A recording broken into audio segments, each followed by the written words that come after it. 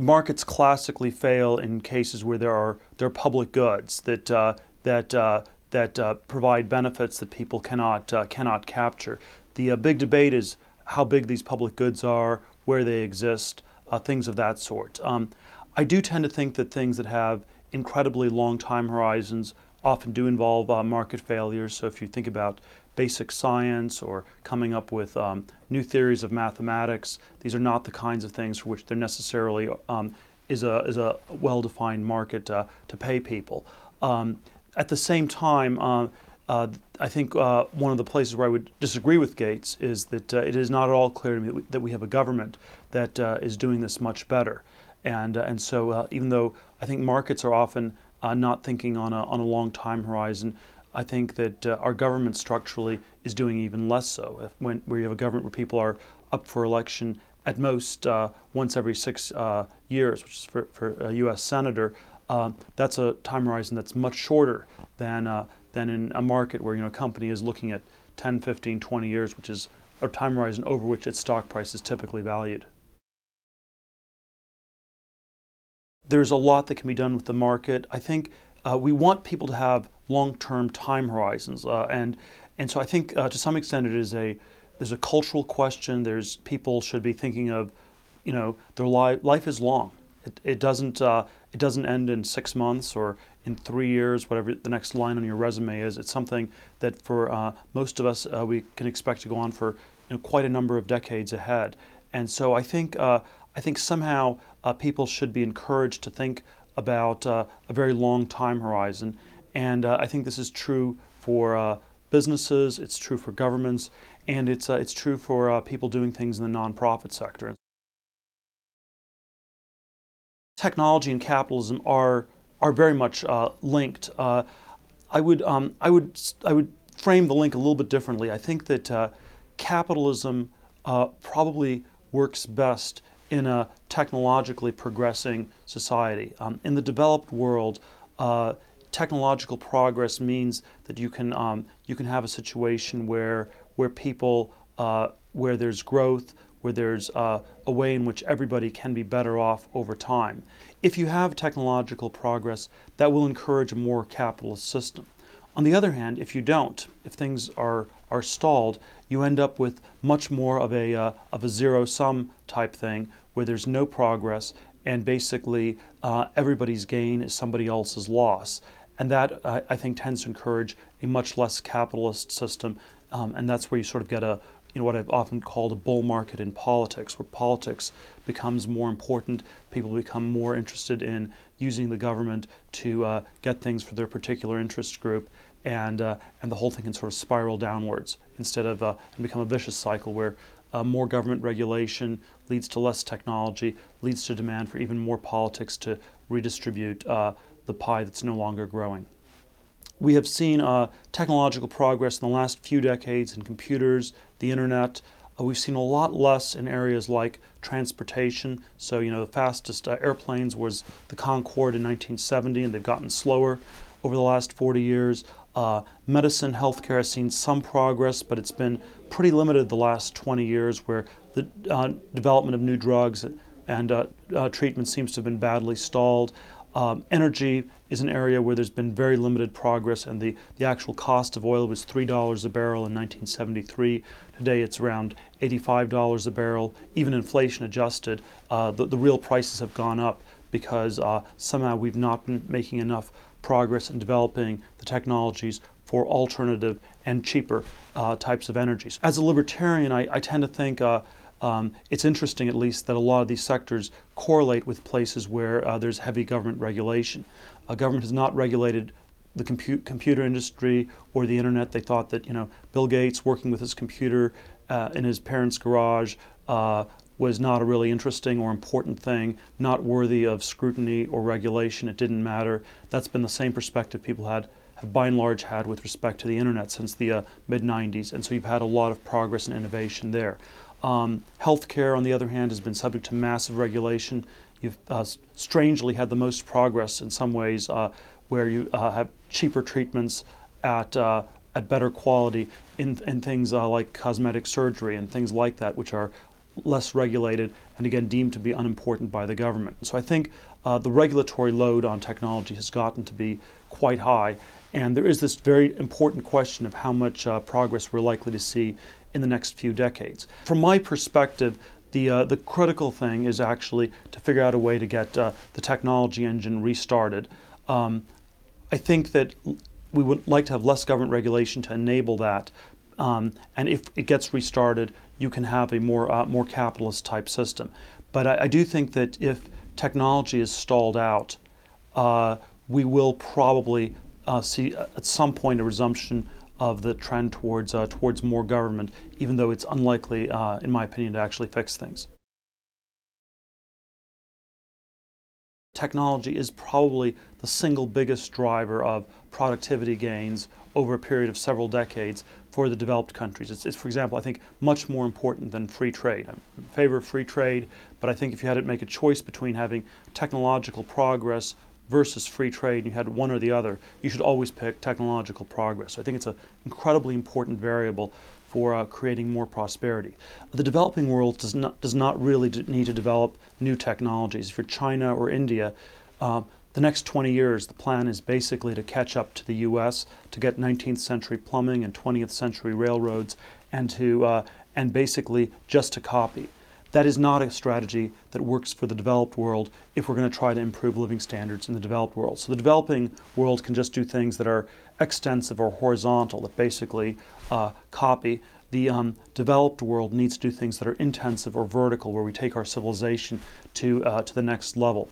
And to the extent people don't believe this is going to happen, you see a lot more pessimism about the future. When you have these surveys of people and they ask, will the next generation of Americans be better off than the current one or worse off, more and more people believe that it will be worse off and it's a lot more than, say, would have thought this in the late 1960s, when people believed there was incredible technological progress and people would, we'd be on the moon by 1980 in a permanent lunar base, and by Mars 1990, by 2001 it was Space Odyssey, you'd be at Jupiter, and from there it would be on to the stars, and that's not the kind of future people expect, and I think that's one of the reasons they're so pessimistic. It's not articulated in quite this way, but if people were super optimistic about technology, there would be no reason to be pessimistic about the future. A lot of the political debates we have in the U.S. Today, for example, about deficit spending, the debt, austerity, would not be problems if we had technological progress. If you doubled the debt over the next 20 years in the U.S. and the size of the economy doubled because of technological progress and growth, the two would roughly cancel out and it would all be a totally manageable situation. On the other hand, one of the reasons I think people are increasingly nervous about all this borrowing is because they think that we're not actually digging ourselves out of a hole, but instead are digging ourselves into a deeper and deeper hole, and will not be able to pay it back because we're not actually creating the new technologies that will enable us to pay it back, and the money somehow not really being invested in the future or in progress. It's quite unclear where we are headed. We've certainly had a bit of an experiment of going towards more government over the last few years. The experiment doesn't seem to be working terribly well. On the other hand, it's also quite unclear if we go back towards less government, that's going to work. In the U.S., we fundamentally need to do new things, which I think is harder for the government to do. And moreover, it is not something our government actually is inclined to particularly do. Our government is not dominated by engineers, it is dominated by lawyers. Engineers are interested in substance, in building things. Lawyers are interested in process and rights and getting the ideology correctly blended. And so there is sort of no really concrete plan for the future. It is, I think, a striking failure on the part of the left especially, which is pushing for more and more government, that there's actually nothing specific that the money would be spent on. If you had Obama go on TV and say that we need to have a manned base on the moon, or that we will defeat cancer in 5 years, a la Kennedy or a la Nixon, this would just strike people as bizarre. And so the sort of the governing class in the U.S. Is not focused on technology, does not believe it. And so even if you need government to create technology and to build it in the most developed countries, and even if it's the space race where it was heavily government funded is the correct paradigm, the fact of the matter is that our political leadership does not believe in this. Technology innovation is still, the best place is still Silicon Valley, and California is still the best place for technology innovation, which is the business that I'm in and am going to be in for the decades ahead. The worry is obviously that this engine gets regulated or constrained and slows down, and in that case, I think you have even worse problems in California and the U.S., but they are problems that probably extend to much of the developed world. The seasteading initiative that we've been talking about for the last few years is a bit of an experimental project. It's run by this guy Patrick Friedman, the grandson of Milton Friedman, the famous economist. It's this idea about can you create experimental new types of communities on the oceans. I think from a technological perspective, something like seasteading is an important frontier for us to look at. We need to be looking at all the unexplored frontiers that have not been taken. And if you sort of go back to the 1960s, people thought of space as the final frontier, but they also had all these ideas about exploring and developing the oceans, which cover 70% of the Earth's surface and are largely undeveloped. Plans to turn deserts into arable land and reforesting the deserts, and so there are all these sort of frontiers that are that we think are very underdeveloped, and it is worth trying to go back to that spirit of trying to move the frontier of human knowledge and progress. The term we've used is that people should stop out of school for 2 years.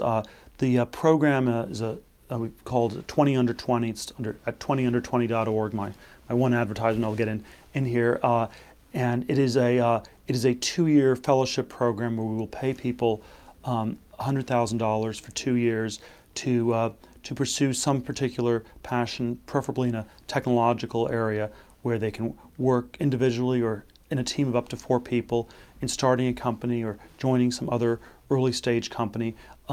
We will encourage people to do this from California because that's where we think we can help provide them with some mentorship.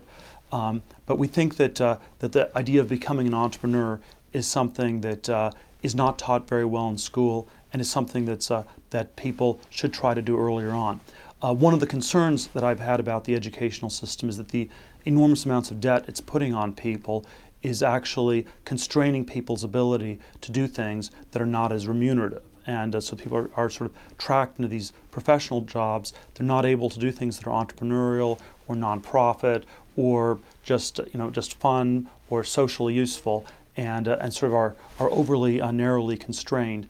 And I think technological innovation requires risk, it requires sacrifice, and it may be very hard to do that if you have this enormous debt burden to try to repay. It's hard to start a great company if you've bought a big house, and it may be hard to start a big company if you're burdened down with enormous amounts of student loans. And so I think there's sort of a context that's specific to our time where we think